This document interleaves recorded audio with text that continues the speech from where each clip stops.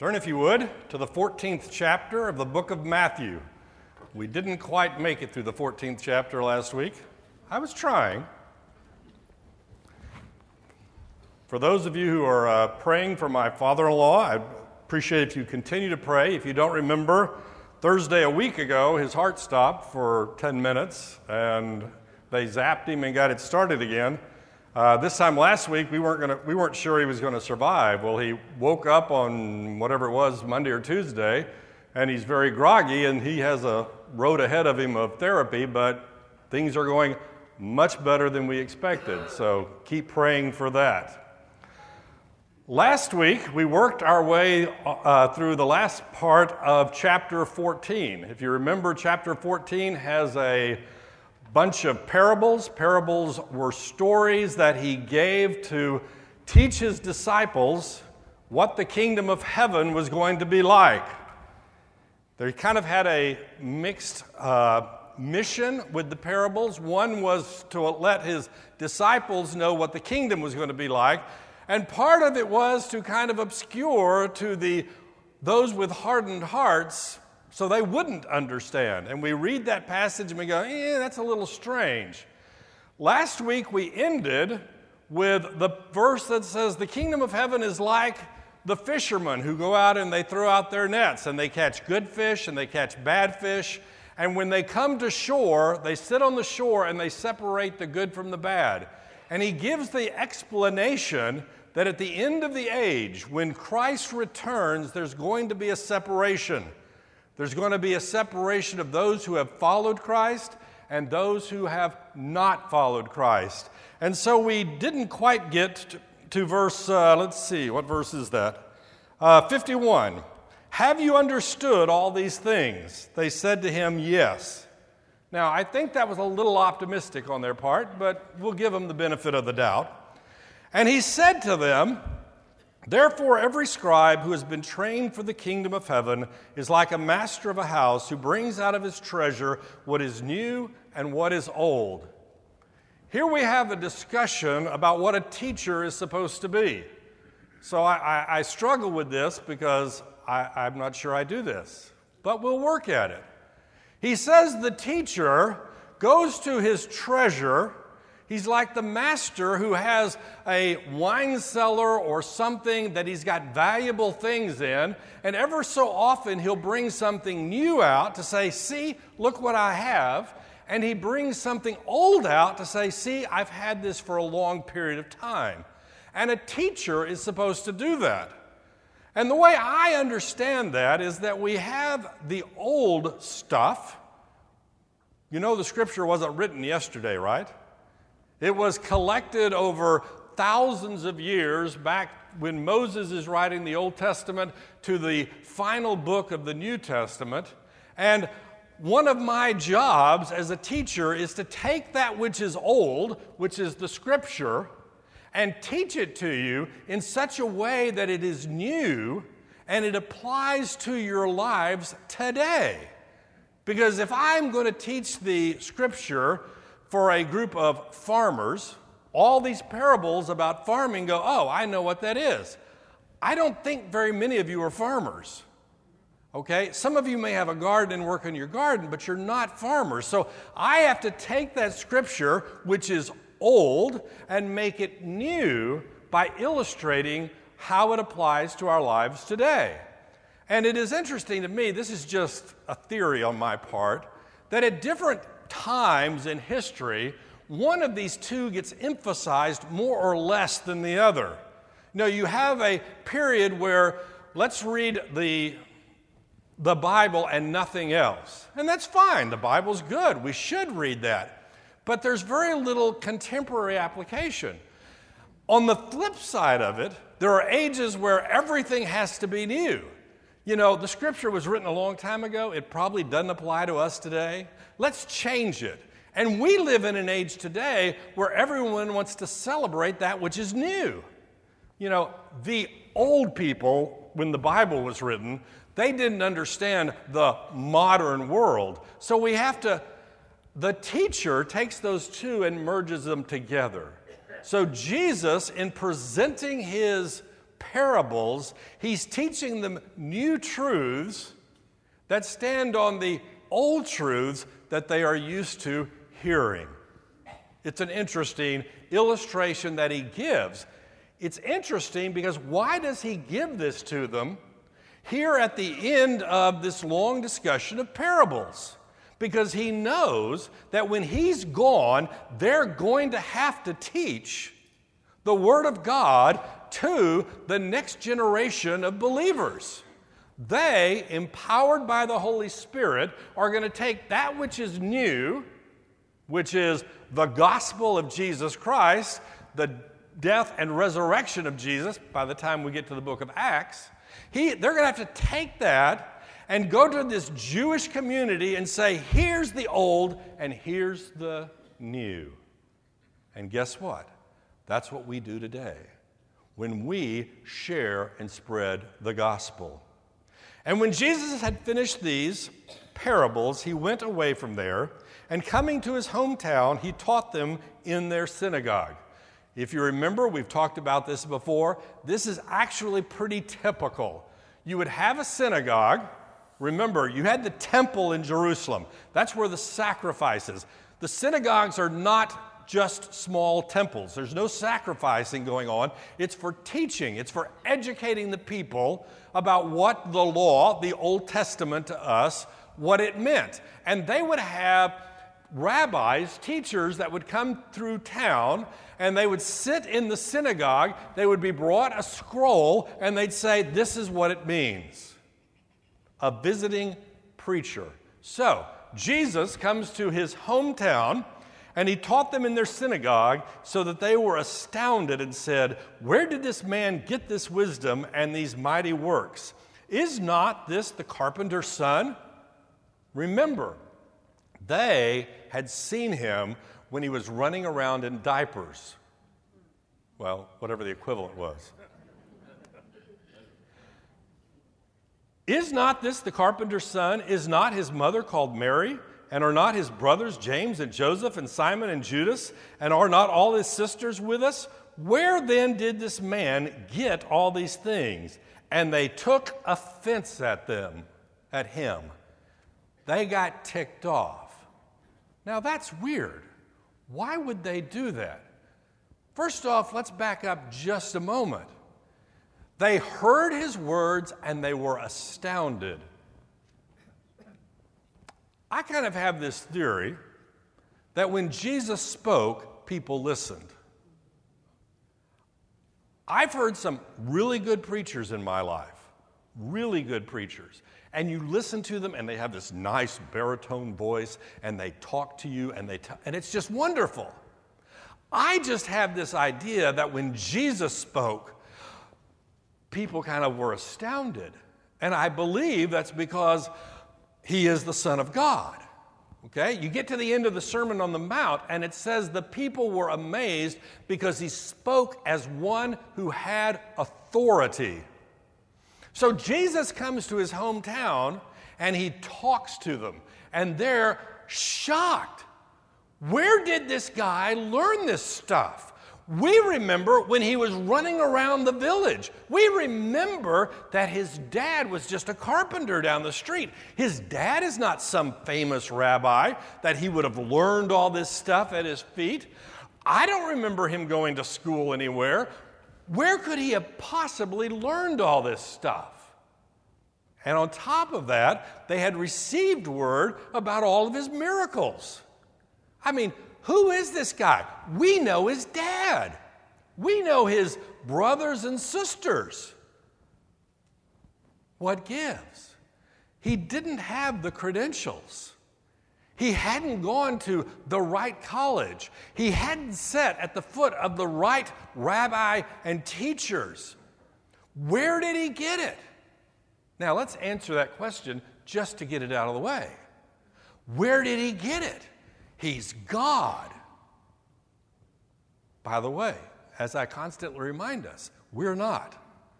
I'm not. Everything that I teach, you need to be going to the Scripture and saying, is he right or is he wrong? Because guess what? I've been wrong before. And I'll be wrong again. Sometimes I want to be like Augustine. At the end of Augustine's life, he wrote a book where he went through all of his works and he pointed out everything that he'd gotten wrong. He did. It was his retractions. He says, okay, I said this and maybe I shouldn't have said that. Jesus didn't get anything wrong. Where did he get that from? He got it because he was God. He was God who had spoken the world into existence. In the beginning was the Word, and the Word was with God, and the Word was God, and the Word came into this world, and that's Jesus. So, to answer their question, where did he get it? He got it because he was God. But they didn't know that part of it. All they knew was he was the snotty-nosed kid that ran around the neighborhood. We can have a speculation whether Jesus was ever a snotty-nosed kid, okay? Did he ever really get sick? They knew who he was, they knew his family, they heard what he was teaching, and they were offended by it. Why would they be offended by it? Who is this kid that we know his family? Who is this kid telling us what we ought to do? What is the basis of his authority to tell us what to do? And they recognized no authority on his part. They were astounded by his teaching, but they didn't want to listen to it. Now, you see this list of his brothers' names, and if you remember, we had a discussion a couple of weeks ago about if you're a good Catholic, these are cousins, since they don't believe Mary actually had any children after Jesus, but we'll skip that for the time being. These are his half-brothers. They share a mother. Obviously, Jesus' father was God, okay? So, they list these names, and I might add, these names look a whole lot like some of the apostles. They're not. Okay? Some of his siblings did follow him later. That's good. But at this point in time, these are his siblings, and they go, who is this guy? Where then did this man get all these things? And they took offense at him, but Jesus said to them, a prophet is not without honor except in his hometown and in his own household. Why is that true? Why is it that Jesus was not accepted in his hometown, but was accepted when he traveled around? You know the definition of an expert, right? Someone that's more than 25 miles from his home. Because you see, in my life, my kids have seen me at my best, and they've seen me at the other, right? But Jesus never had the other. But to them, he was just a kid who had grown up, who is now trying to tell us what to do. And they were offended by it. A prophet is not without honor except in his hometown and in his own household. And he did not do many mighty works there because of their unbelief. Now, that's a very interesting phrase. Did he not do them because he couldn't do them? Or did he not do them because he chose not to do them? It is interesting as you look at the life of Jesus and his miraculous activities. Sometimes he will say, because of your faith, I'm going to do this for you.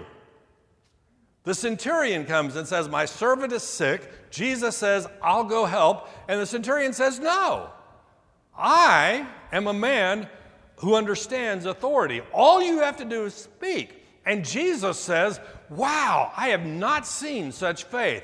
Because of your faith, I'm going to do what you ask. Sometimes he says, because of your faith, I'm going to give you what you ask for. Sometimes there's no mention of faith.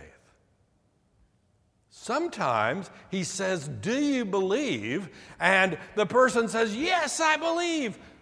Please help my unbelief. Which to me is probably the most honest answer you can come up with, right? Yes, I believe, but help me because I don't believe all the time.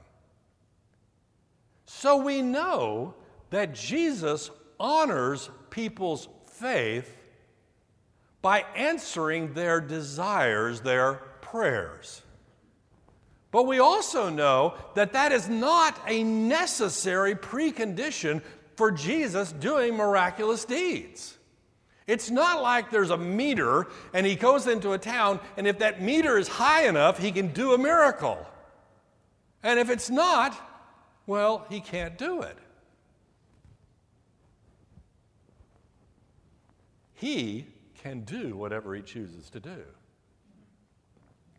But what we see is when Jesus enters an area of unbelief, of hardened hearts, he says, this is me putting words into his head, so be careful. He says, why bother? Even if I did the miracles, they will not respond to them. I might as well not bother. We need to remind ourselves why he did miracles in the first place. You know, his job was not to heal everybody that was sick. His job was to present himself as the Son of God and die for our sins and be resurrected that we could have eternal life. But that people would understand his authority to do that, to validate his mission, to fulfill the Old Testament prophecies, he came and he healed people so that they would respond to who he was. But he, understanding the hearts of men and women, when he looks and says, there is no faith here, which is the indicator of a hardened heart, he says, why bother? Now, I do think it's interesting. It doesn't say he did no mighty works. He said he didn't do many, which is kind of interesting, right? Even with the hardened hearts, he still did some. He still had the ability, but he understood that there would be no response, so he just left.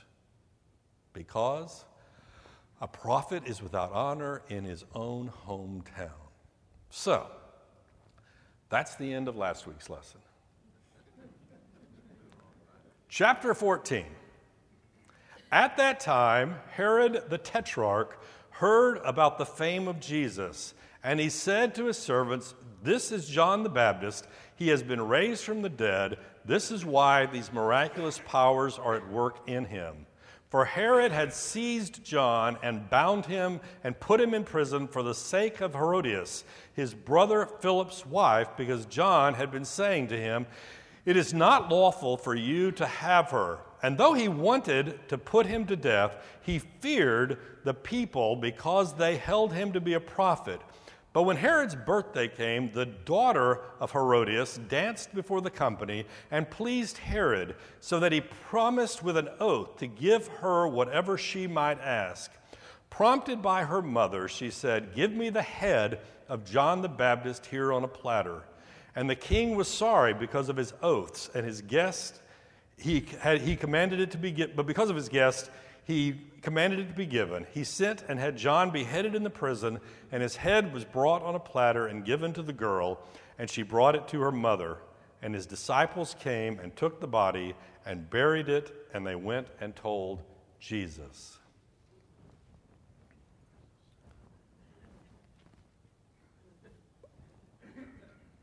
I sat here and studied this passage thinking, okay, what is the modern application of this? Really? And what I decided jumped out at me is what we oftentimes refer to as the downward spiral of sin. Let's look at this. Herod the Tetrarch. Now, I've got to admit to you, I've always had difficulty with the word tetrarch because the word means one of four rulers. Okay? The Romans at different points in their history would have four rulers, and they were called tetrarchs. When Herod the Great died, he divided the kingdom between his three sons, each of which were a tetrarch. Now, I don't know about you, but I was a math major. There's three, and there's four to make a tetrarch, and there's only three. So what does that make them? 1.3 tetrarchs? I don't know. But the word tetrarch, which does mean one of four rulers, had actually, by this point in time, been used just to represent a minor ruler. And when I say that, it means that he doesn't have the absolute control that a king would have. A king can say, do this or you die. The tetrarch is under the Roman authority. In fact, Herod's brother, had been the tetrarch of Judea, of the area of interest here, and Caesar began to worry about him, pulled him out of there, and sent him off to Gaul somewhere, just to get him out of the picture. So, Herod is a tetrarch. He had inherited this when his father died, and he got a third, and now he's up to a little more than a third. Herod the Tetrarch heard about Jesus. I mean, if you're a good ruler, you know what's going on. You get a report from your spies. The spies say, here's this guy out in the countryside, and he's healing people. And you go, if you're a good ruler, is he a threat to me? Do I need to go zap him? Do I need to crush him? Do I need to leave him alone? And that's the decision that needs to be made. But Herod has a guilty conscience, because Herod knows that Herod had killed John the Baptist. That's at the beginning of the passage, and then he's going to explain the story. Let's remind ourselves of John the Baptist. This is John the Baptist, not John who wrote the book of John. He was the guy that was sent by God to prepare the way for Jesus. He began by preaching in the wilderness, repent for the kingdom of heaven is at hand. And remember, Jesus came to him and said, baptize me. And John said, I can't baptize you. I mean, you have nothing to be baptized for. You have no sin to repent of. Now, it's interesting. John is a cousin, and he would have known. He would have known Jesus as a child. And he recognized, I believe, by the inspiration of the Holy Spirit, who this guy was. But Jesus said, do it anyway, so that I can set an example for the people. So he is baptized. John continues to preach, repent for the kingdom of heaven. And Jesus starts preaching, repent for the kingdom of heaven is at hand. And somewhere in there, something happens. John happens to comment that Herod cannot marry his current wife. Why? Because Herod's brother Philip has a wife. Herod has a wife. Has a wife. But Herod wants Philip's wife. So Philip gets a divorce from his wife. Herod gets a divorce from his wife. And Herod marries Herodias, Philip's wife. And John the Baptist says, no way, Jose. That is an invalid marriage. You can't do that. Now let's stop right there for just a moment, because this is an interesting thing. If John the Baptist had just continued to preach, repent for the kingdom of heaven is hand, and not gotten involved in this political, moral stuff, Herod would have left him alone. But for some unknown reason, John felt compelled to tell Herod, "You're wrong." And while Herod was a tetrarch and not a king, Herod had the attitude of a king, which was, "You can't tell me what was right and wrong." We see this throughout the Old Testament when the prophets come along and they tell the king, "You are wrong." That's the job of a prophet. And guess what? John the Baptist was a prophet. So, why did he do this? Let me give you the reason why. God told him to. That's the bad part of being a prophet. When God tells you to say something, you have to do it. That's the hard part about teaching the Bible. You know, I have this system. I start on verse 1 and I keep going. But I would love to skip verse 42 sometime or verse 18 sometime because I just don't like it. I told you a couple of weeks ago, this whole thing about the parables, and they were meant to confuse. I'm not real keen on I like that, but guess what? It's in the Bible. I've got to teach it because it's true, whether I like it or not. And John the Baptist, a prophet called by God, was told to confront Herod and say, "You cannot be married to that woman. It is an invalid marriage." And Herod heard about this, and he was ticked off. Now, it's kind of a toss-up at this point. Who was really ticked off? If you read the passage in Mark, it makes it very clear that Herodias was really ticked off. And here it says that Herod was ticked off. That's a loose translation, by the way. Well, is there a contradiction between these? That's no. I mean, let's face it, guys. If your wife is ticked off, you probably will be ticked off with her.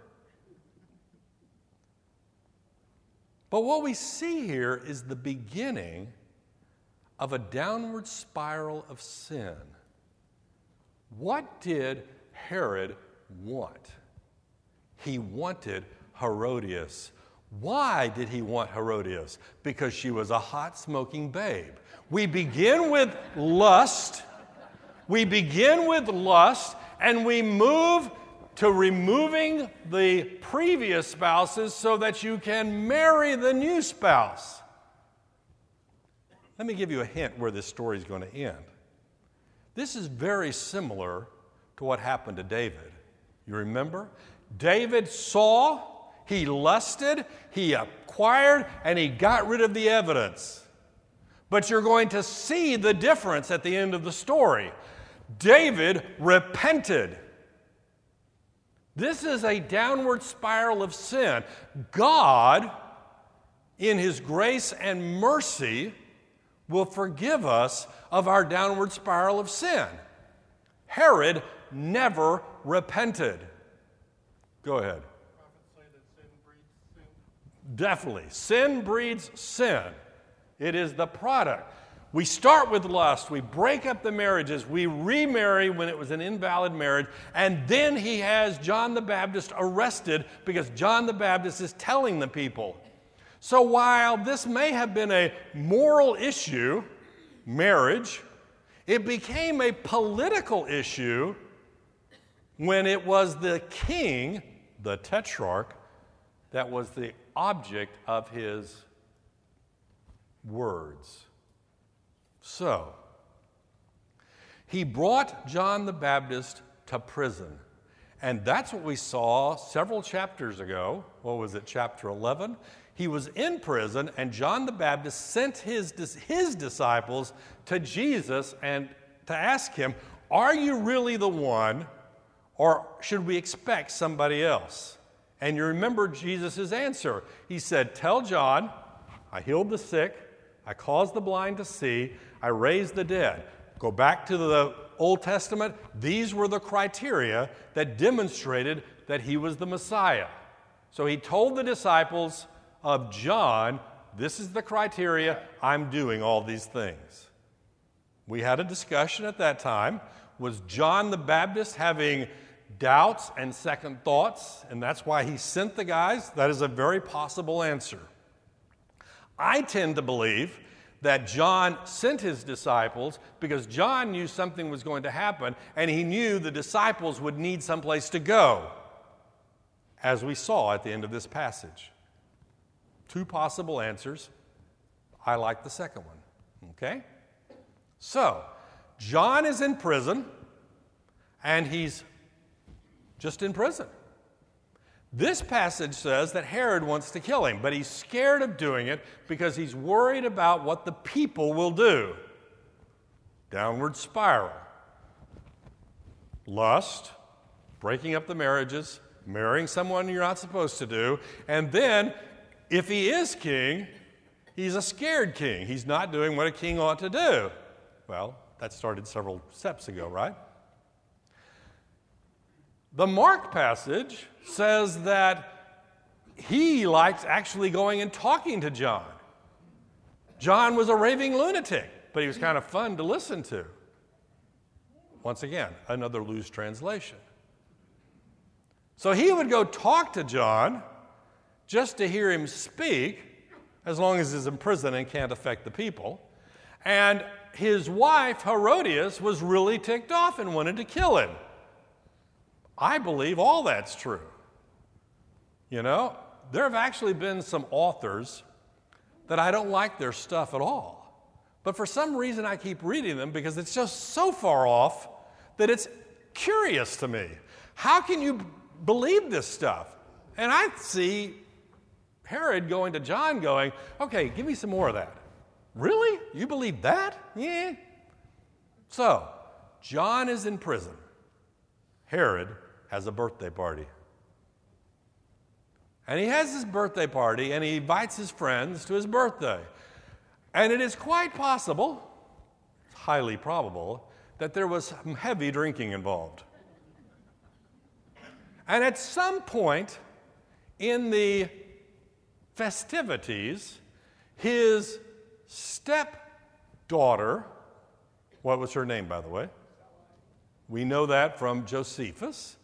She came to dance before Herod and his buddies who had been drinking heavily.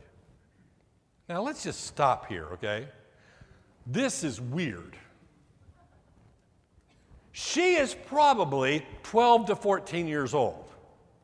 If you look at, timelines and start breaking it out. While it doesn't say the nature of the dance, the odds are very good that it is a very sensual dance. You see this spiral where you're going? He is now to the point where he is lusting after his adolescent stepdaughter. This would get you in trouble, right? Why would he do that? Why would he do that? We start with lust. We move to the breaking up the marriages. We marry a woman we're not supposed to marry. And then you start, it's a downward spiral. I actually thought about this in relationship to the book of Esther. You remember how the book of Esther starts? The king has this huge banquet, and he wants his wife to come out so he can show her off. And Queen Vashti says, no way. I'm not going to go parade myself around in front of all your drunk friends. Now, she got in trouble for doing it, but she stood her ground.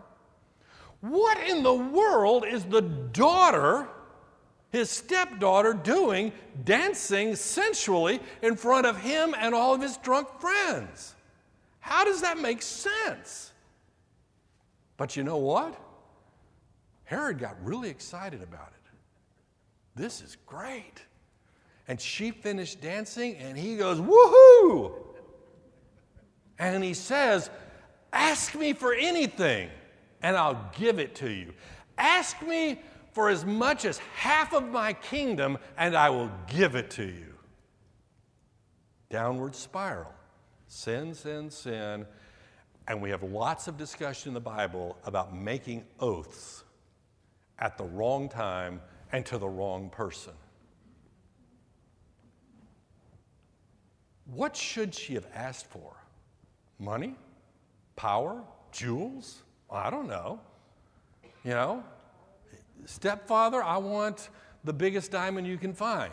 And the father would have probably said, okay, I'll find one of those. It is interesting that he promised her half of his kingdom. Guess what? He's not a king. He has no kingdom. He is a governor. He is a tetrarch managing a piece of the kingdom for the government of Rome. He can't give away half his kingdom. But you know, you're drunk, you're with your drunk buddies, you just promise anything you can get away with. So, we're working our way down this spiral, right? If you're the young lady, what do you ask for? And she goes, I don't know. Let me go ask Mom. So she goes and asks Mom. And Mom says, give me the head of John the Baptist. Think about this for a moment. Just in your mind. You have the opportunity at this point to get all the wealth, power, influence you could ever want. And what does she choose? Revenge. The downward spiral of sin. She has the ability to get anything. And what she wants more than anything is revenge against John the Baptist. You've heard the old joke, right? It's not a joke. The genie comes out and says to the man, I'll give you anything you ask for. But whatever I give you, I'm going to give twice as much to your enemy. And the man thinks for a moment. He says, cut off one of my hands. Think about that for a moment, right? Revenge had so consumed him, had so consumed Herodias, that given the opportunity, the number one thing in her life was to get revenge on John the Baptist. So the girl goes to Herod, who's still in front of all of his drunk friends, and says, bring me the head of John the Baptist on a platter. Now, she's a pawn in all this. She really is. Bring me the head of John the Baptist, and it says Herod didn't like the answer. Why didn't she want jewels? Why didn't she want nice clothes? Why didn't she? He knew, because he lived with Herodias. But at this point, he's stuck. He can't not keep his promise. So he tells the guards, okay, go bring the head of John the Baptist. They chop off his head, they bring him the platter, and they hand it to the girl, and the girl takes it to her mother. Lust, breaking up the marriage, invalid marriage, bad oaths, sensual dance, and murder. It's the downward spiral of sin. Now, I believe that in most of our lives, that downward spiral will never reach the point where we have somebody's head on a platter in front of us. Okay? But I also believe that in some of our lives, that downward spiral will bring us to the point where it sounds like a really good idea. It sounds like a really good idea that my enemy, that person who done me wrong, that their head is on a pole somewhere. And guess what? Remember back to the Sermon on the Mount where Jesus is saying that God looks at the condition of our heart? This is not some made-up story. It is a historical event, but it illustrates what can and often does happen in all of our hearts, where we become so obsessed with someone who did us wrong that we want their head on a platter, literally, figuratively, or some other way. And you go, I would never want to do that.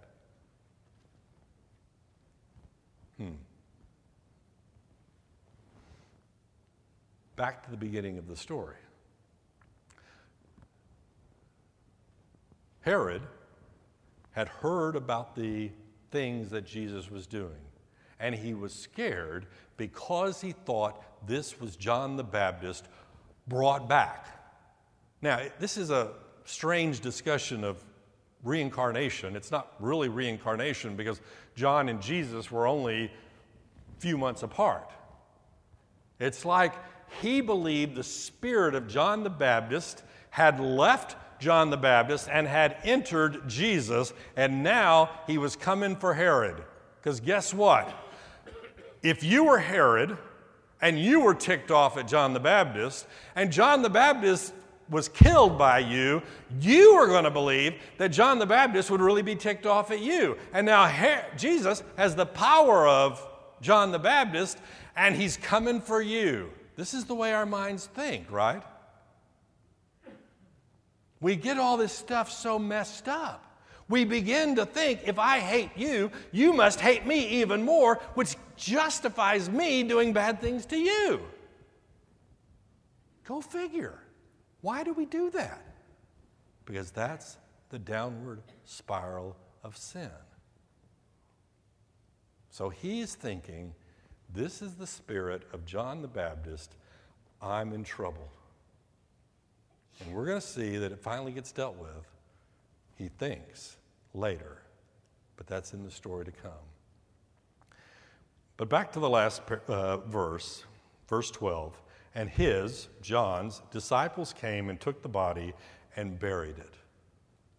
Okay, the head is on a platter, given to the mother. The body's sitting there. They go, can I have that body? Sure. And they do the burial that they should do. But what's the next phrase? And they went and told Jesus. Why in chapter 11 did John send his disciples to see Jesus? So that they would be prepared for just this moment. When this moment happened, they knew where to go. And they went to Jesus and they said, John's dead. Something happened. They beheaded him. It's all over. And Jesus says, okay. Now, at this point, we have to ask the big question. And I ask this question all the time, so you know what the question is, and you know what the answer is. Did John fail? Did he lose? The fact that he died would illustrate to Herod that John lost the battle. And guess what? In biblical terms, that means nothing. It really doesn't. John the Baptist did exactly what God wanted John the Baptist to do. He completed his mission, and God took him home. Within the scripture, it's fascinating to me because you have all of these people who are rescued from horrible events.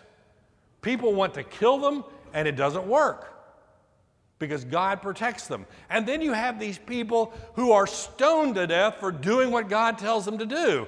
What gives? Did God not have enough energy to save all of them? Biblically, it's irrelevant.